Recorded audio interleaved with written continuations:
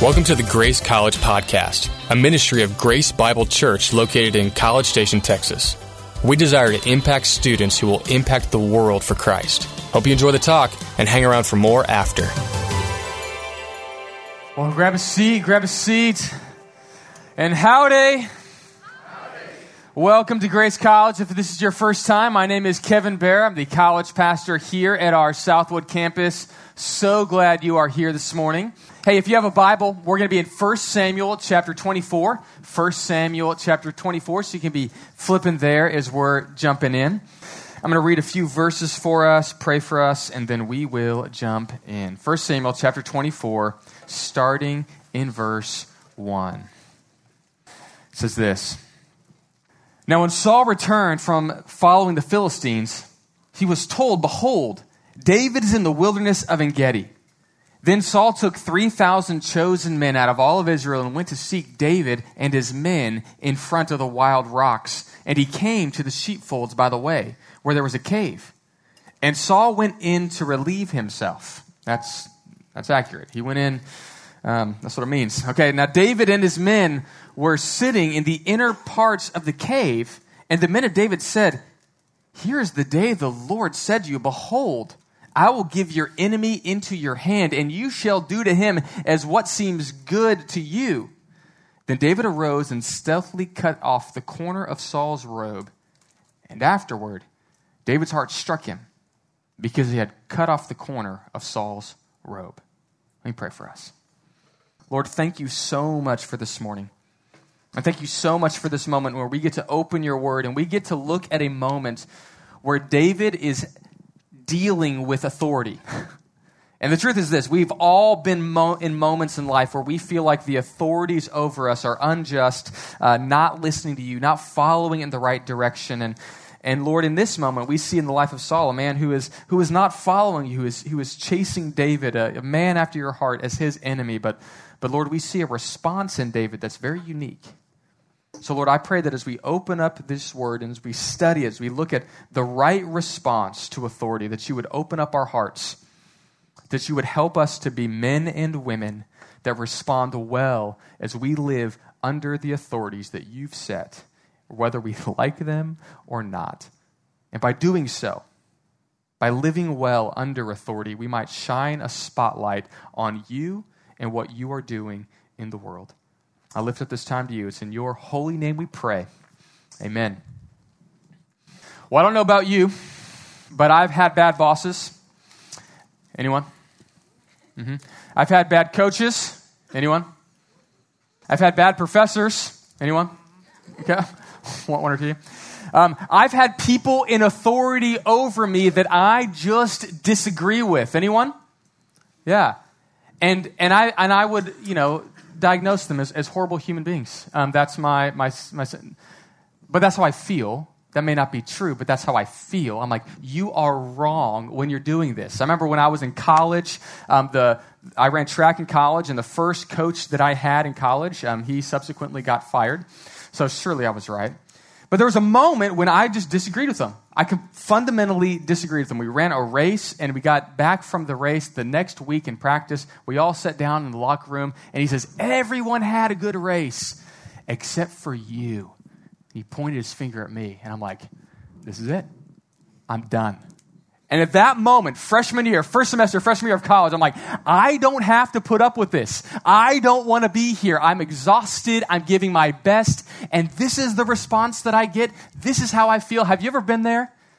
You feel like you're giving your absolute best. You're doing everything right. And it feels like what you're getting back is you are not respected. You are not valued. And when you give your best, they look at you and go, and it's not even that good.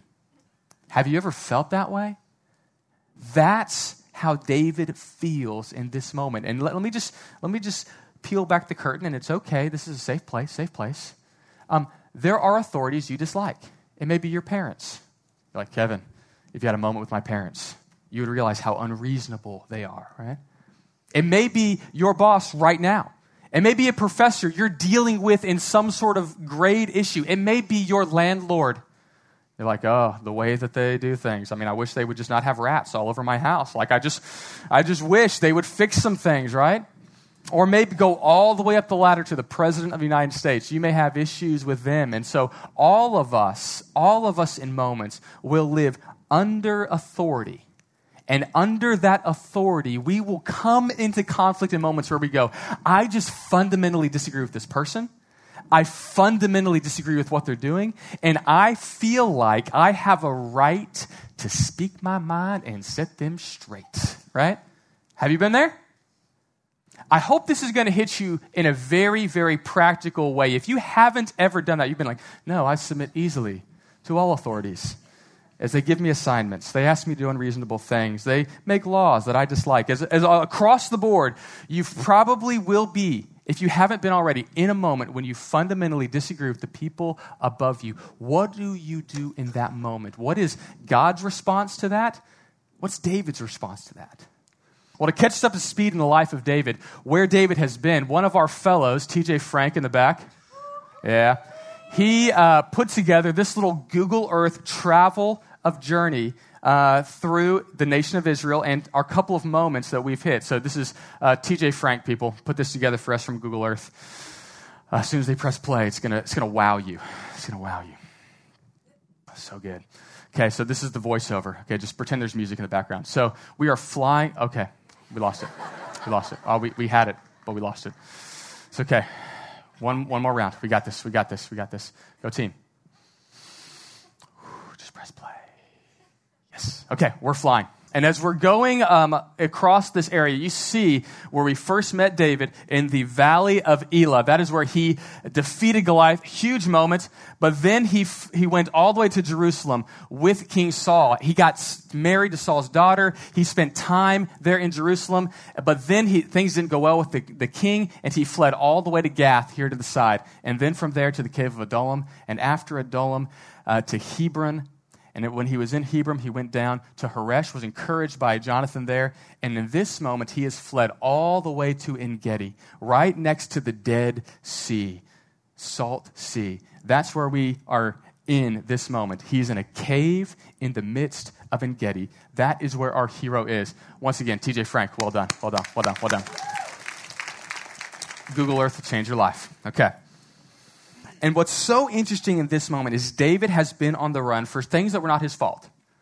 He's been rejected by the king. He's been rejected by the leadership. And literally Saul at this point in his life is on a rampage. He's got 3,000 men chasing David down for the sole purpose of killing him. And if you've been following our hero, he's really done nothing wrong. He's supported the king's leadership.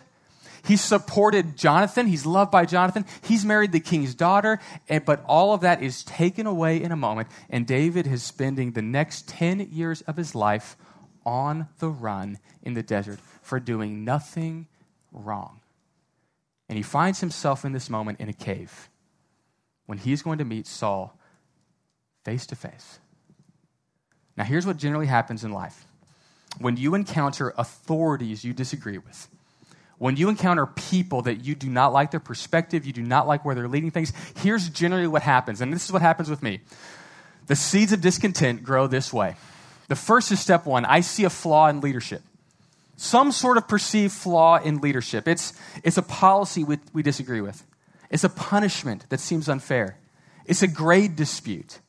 It's a decision you disagree with, or it's just a personal hurt that this person has caused. Like, you perceive some flaw in leadership. And then you quickly move to step two, which is, I assume my perspective is right. The way that I see this situation is the right way. I mean, that was my friend who was hurt. That's my grades that are failing. That's my issue, right? We assume my perspective is right. And then from that place, we take one of two roads. There's one of two roads at that point when I see a flaw, I assume I'm right. I can take one of two roads. The first road is this. You can ask clarifying questions. You can go to the leader and you can say, hey, I see that you're doing grades this way. I just wanted I want to understand what your thought process is in that. Or I see that you've made this policy at work and you're trying to enforce it this way. I just want to understand what your thinking is behind that. And it's asking clarifying questions, not accusing questions. Accusing questions are like this. Why are you an idiot? Like, that's not helpful, right? But some of us could do that. Like, why were you so dumb when you did this? You made this decision. Like, those are not clarifying questions. Those are accusing questions. Clarifying questions are, help me understand your process in this. So one is to ask clarifying questions. Help me understand this policy and your decision in this. Or you can do the other road, where you sow seeds of discontent. I think most of us take this road. In fact, at most products that you buy, if you have a problem with the product, most people will not go to the manufacturer and ask clarifying questions. What will they do? They'll go tell 10 of their friends. And so we take this seed of discontent and we bring a group around us, because we all need moral support, right? And we go to these people around us and we say, do you see what they did? Do you see the decision that they made? Can you believe that they are leading in this way? Can you believe that they're making these decisions? I can't believe they're doing that. I can't believe my boss would do that. I can't believe what she said. All of those things are sowing seeds of discontent. And that's exactly the path that we see David take. Back in the chapter, verse 1, we see that David has this same struggle with Saul. Verse 1, it says, now Saul returned from following the Philistines, and he was told, behold, David is in the wilderness of En-Gedi. He is trapped. He is ready for me to go. Now, the wilderness in the sea of in this particular location, there's a lot of high cliffs, and David and his men, about 300 of them, are hiding in these cliffs, and in many ways they're trapped. Saul brings 3,000 of his men, and literally he says, I'm going to try to kill him. They are trapped. There's no way out. I am going to kill David. This is a flaw in leadership. I'm going to go kill David. David, who has only been supporting me. David, who has done nothing wrong. This is the major flaw. David sees it, and you better believe the 300 men that have been running around the wilderness all of this time see it too. And the assumption is they're right. I'm wrong. This is wrong. Coming after David, trying to take him down, that's absolutely wrong. We are right. We are justified in believing that this leader is illegitimate. This leader needs to be taken down. And then we move to step 3. We've got 2 roads. We can ask clarifying questions, or we can sow seeds of discontent. And that's where we find David. And as Saul starts coming, he came to the sheepfolds by the way, and there was a cave. And Saul went in to relieve himself. Now, the Bible is very comfortable with a realism. See, if you're on a murderous rampage, you can't continue that 24/7. At some point, you're going to have to stop, eat some food, get a snack, go potty, right? And that's what's happening in this moment. So he goes in, and it's absolutely unreal. Of all the caves in this area, of all the places he could land in, he happens to walk into the cave where 300 of David's men are in the back of it. And so suddenly you see the shadow of Saul. You see 3,000 soldiers and the shadow of Saul come in. And you watch this man come in. They're in the deep recesses of the cave going, oh great, we're going to die. And suddenly he turns around, drops trowel. And you're like, no way this just happened. This is a perfect moment. He is vulnerable. I don't know if you've ever been in a moment like this. But when you are in a moment like this, there is no more vulnerable spot. My wife and I have a pact. We do not talk to each other while we're in the bathroom. Like we don't. Because I don't want to hear from her, and she doesn't need to hear from me, right? Like we have this deep-seated part of our marriage. We are not going to talk with each other in the bathroom because it's just too vulnerable, right? In this moment, Saul is literally ripe for attack. And at that moment, his men speak in. They say, look, we've seen his flaws. We know we are justified in what we are going to do. So here's the time to attack. Verse 4. David's men said to David, here is the day of which the Lord said, behold, I will give your enemy into your hand, and you shall do to him as seems good to you. And David arose and stealthily went over and cut the corner of the robe. See, this when leadership is vulnerable, that's when it's easiest to take them down. when leadership is vulnerable, when they've made a bad decision, when things aren't going well. It's easy at that moment to get a crew of people around and go and attack them in that moment. And it's very easy. I'll tell you this. It is always easy to get people on your side against leadership. It is always easy. I don't care what side of the political spectrum you're on. I don't care what side of the grade situation you're on. It is so easy to get disgruntled people united together against a leader. It is very, very easy. And in this moment, they do what Chuck Swindoll calls the Lord's will incentive. Meaning, if I want to do something and I see a problem and I see an opportunity to take revenge, to set it right, surely the Lord is in this. Girls do this all the time, and guys. Hey, I would date you, but I just think God is telling me not to, right?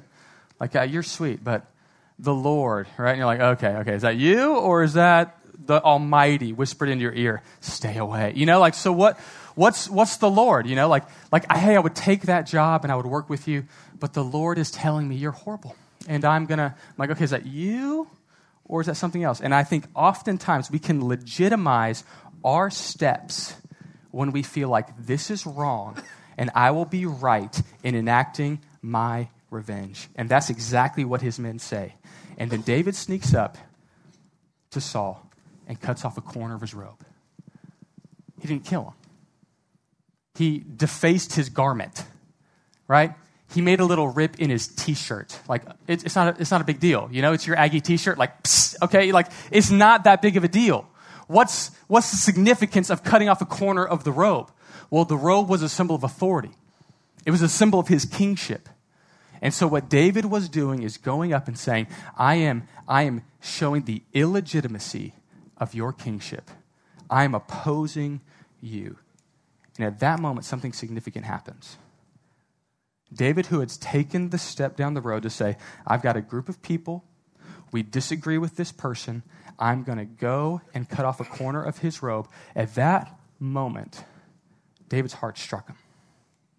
And we see David take a radical turn. You see, David didn't continue to go down this road to say, I'm going to oppose this leadership. He did something significant. He took a major turn in his life, and he turned to engage in a radical submission. Now, let me tell you this. The solution to your frustration with all of leadership is this: submission.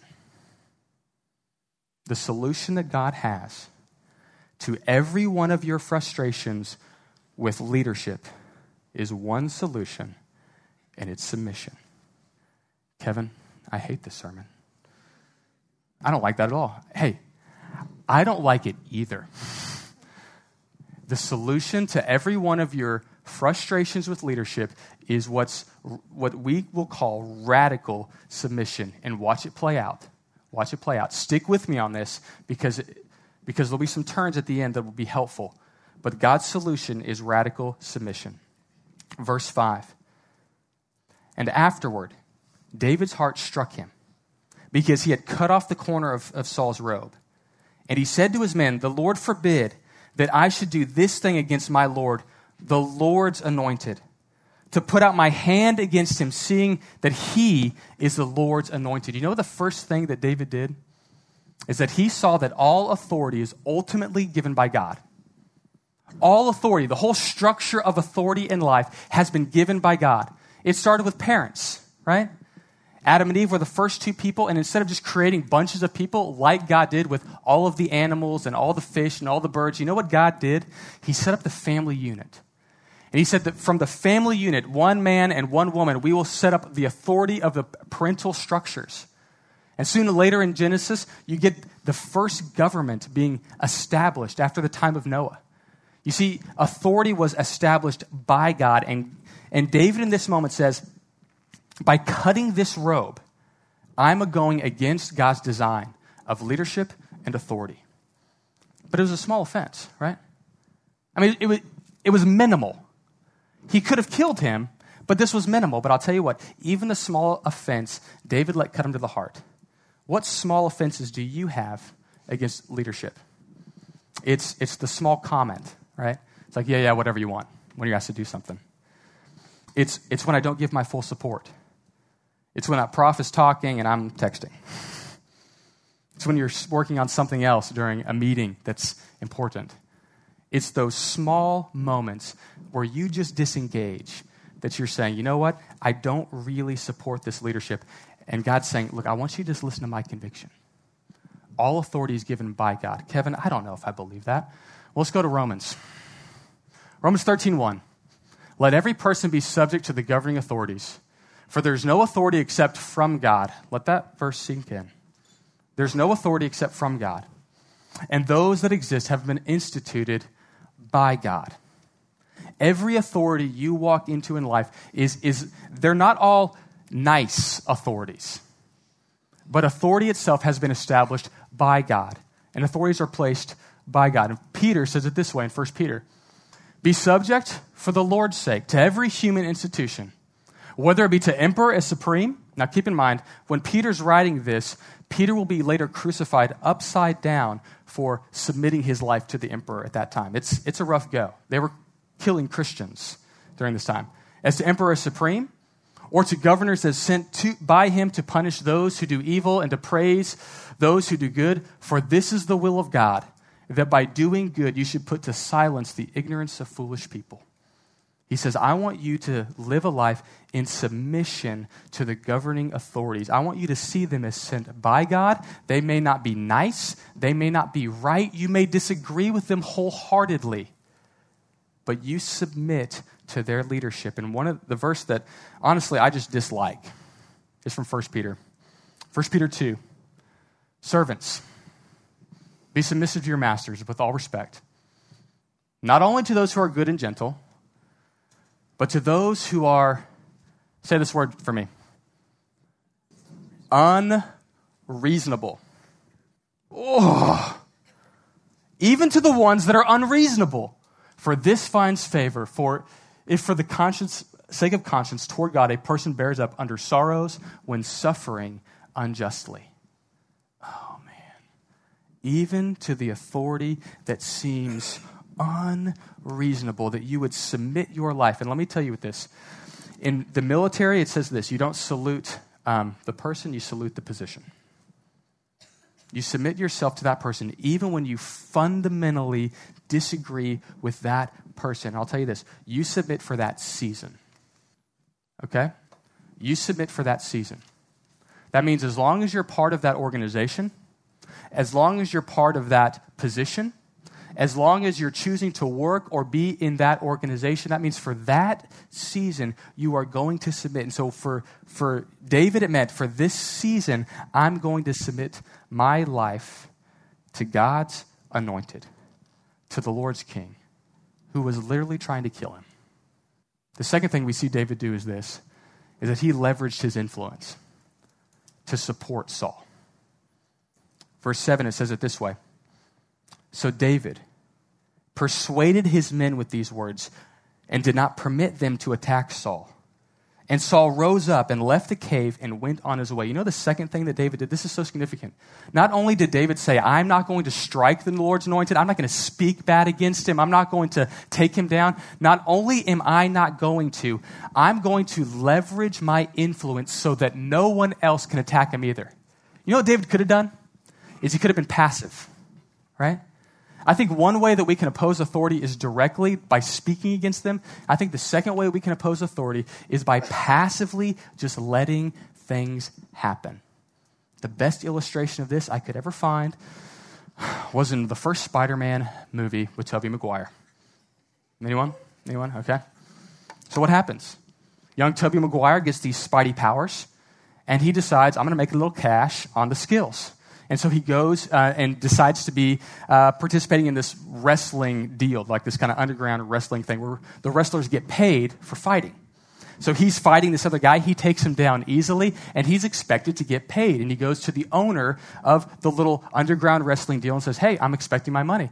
And he only gives him a little bit of his money. And he goes, what are you talking about? Like, this is unjust. Like, you need to pay me more. And he goes, besides, my medical bills are piling up. I need to help my family.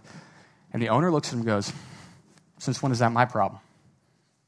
He takes a little bit of money, he walks out. And as he's walking by, suddenly another person runs into the office and holds up the owner at gunpoint and takes all the owner's money and runs out.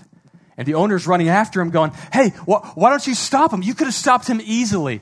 He looks at the owner and goes, since when is this my problem? And in that moment, everyone in the movie theater is like, oh, Toby, you Spider-Man'd him. Boom, boom. Like, what goes around comes around. You need to be better. And so like everyone in that moment's like, you got what you deserved. Until he walks out. And the same man that had just robbed the owner killed his grandfather. In that moment, everyone in the audience is going like, oh, Toby, you should have done something, man. You should have been passive, man. You should have been, you should have helped out, right? And that moment, you see clearly my passivity let something terrible happen. Choosing to be passive, not leveraging my influence for what was right and what was good, actually let something else bad happen. Clay Scroggins, in a book called How to Lead When You're Not in Charge, writes this. When I'm handed a decision that I think is dumb or wrong, less than best, my default is to sit back and throw my hands up. I think since this is clearly not going to work, I'll just sit back and let them see how bad it goes and see what bad of an idea it really is. If they wanted this to work, they wouldn't have invited me to the meeting. I wouldn't be giving them an idea that would have been even greater. Instead, I'll just sit back and watch this train wreck happen. Is that you? That's typically me. Hey, if they would have wanted my advice, I would have given it to them, but instead, I'll just sit back and watch this train wreck happen. And that passivity with your influence means that you'll never actually lead like you're in charge. It means you're choosing to be passive. And I'll tell you what, you may not ever have a leadership position, but you do have influence. And there's guys and girls around you, men and women around you, that will listen to you. And what David said is, look, I'm not only going to stop myself from hurting this authority, I'm going to make sure that no one else steps in to take this guy down. It's easy to sit back passively. But David says this, instead of opposing authority, I'm going to submit to authority. And I'm going to leverage my influence. I'm going to reject passivity. And number 3, this is really big, he's going to lay down his desires. He's going to choose to take on humility. Look, verse 8. After David arose and went out of the cave and called after Saul, my lord the king. And when Saul looked behind him, David bowed down to his face on the earth and paid homage. And David said to Saul, why do you listen to the words of men who say, behold, David seeks to do you harm? Behold, this day your eyes have seen how the Lord gave you today into my hand in the cave. And someone told me to try to kill you, but I spared you. I said, I will not put up my hand against the Lord, for he is the Lord's anointed. See, my father, see the corner of your robe in my hand? For by the fact that I cut off the corner of your robe and did not kill you, you may know and see that there is no wrong or treason in my heart. Verse 12, may the Lord judge between me and you. May the Lord avenge me against you. But my hand shall not be against you. I mean, that's amazing.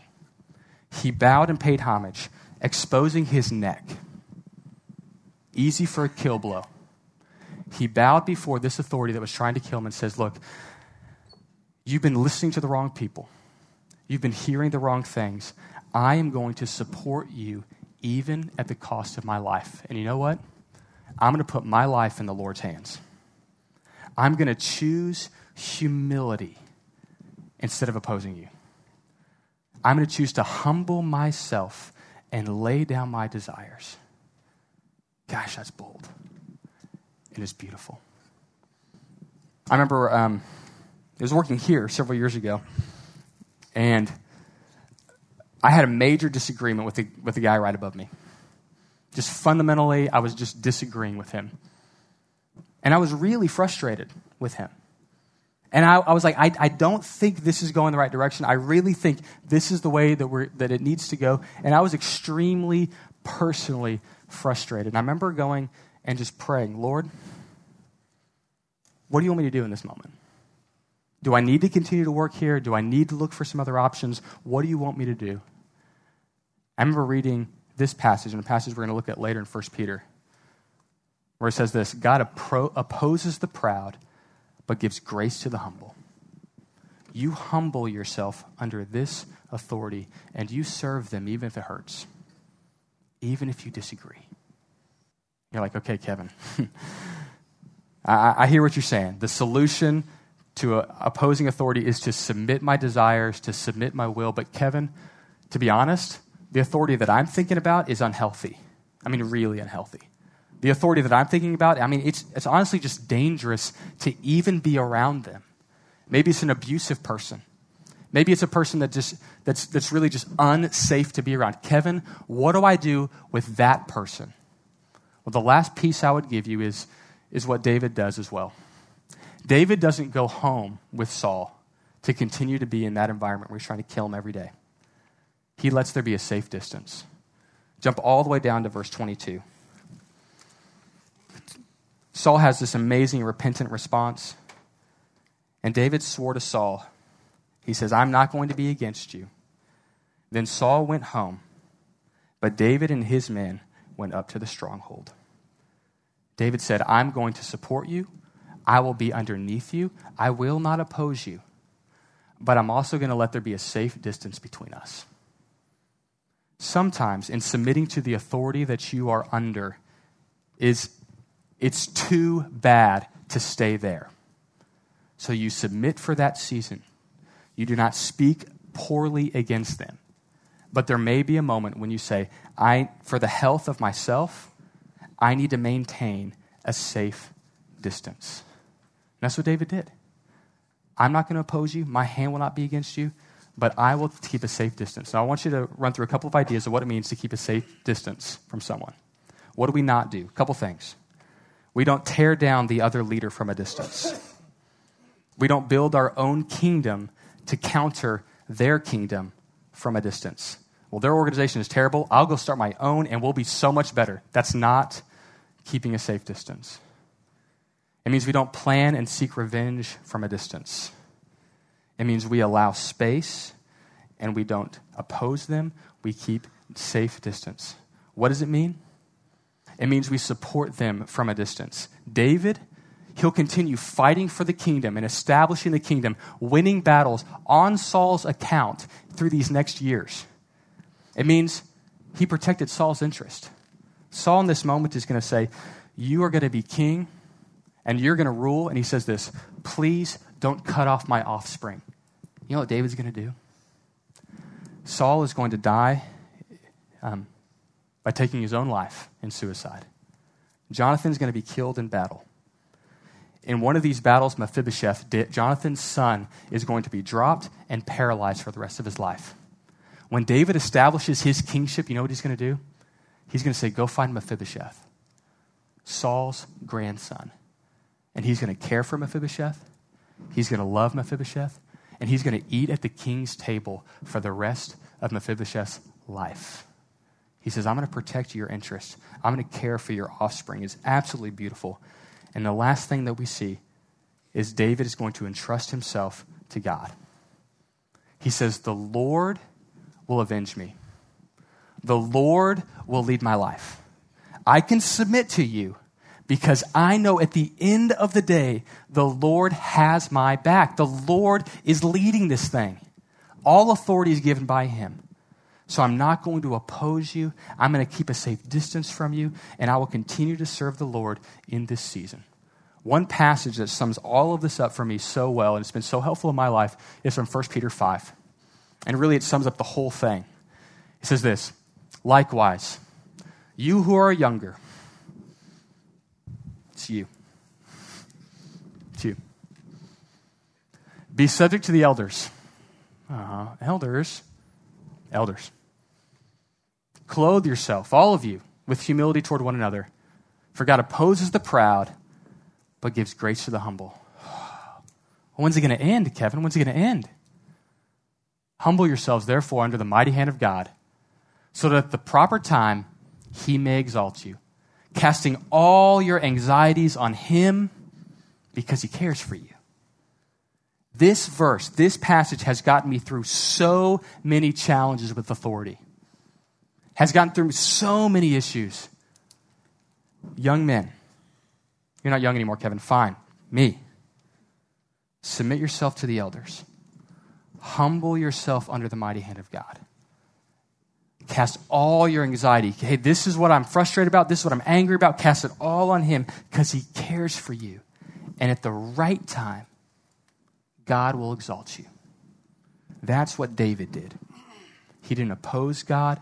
He didn't oppose God's man. He says, I'm going to live in submission, even if it hurts. And I'm going to trust my life to you. And pray for us. Lord, thank you so much for this morning. And I know that submitting to leadership is so challenging. And if we went around the room, we would have all of these stories, all of these moments of this unjust person that was above us, that was really leading in the wrong direction. I pray that we can be honest, that this is where I'm struggling. This is the challenge that I'm having. We could cast all of those anxieties, all of those frustrations on God because he cares for us. But that we would be men and women who see authority as God-given. That we would leverage our influence to support leaders, not tear down leaders. That we would humble ourselves under you because you are leading us well. And Lord, by your grace, we would keep a safe distance from unhealthy, destructive leaders by your grace. And we wouldn't tear them down, but we would support from a distance. And Lord, this is not easy. It is very difficult. So the only way we can do it is by the power of your Spirit that came in your Son. And Lord, we know that your Son was obedient to the point of death, even death on a cross. He purchased for us life and empowers us to live new life. So I pray that we would submit our lives to him and every other authority you've put by your grace. We love you. I lift up the discussion to you. It's in your name we pray. Amen. Turn to your tables and have some really good discussion.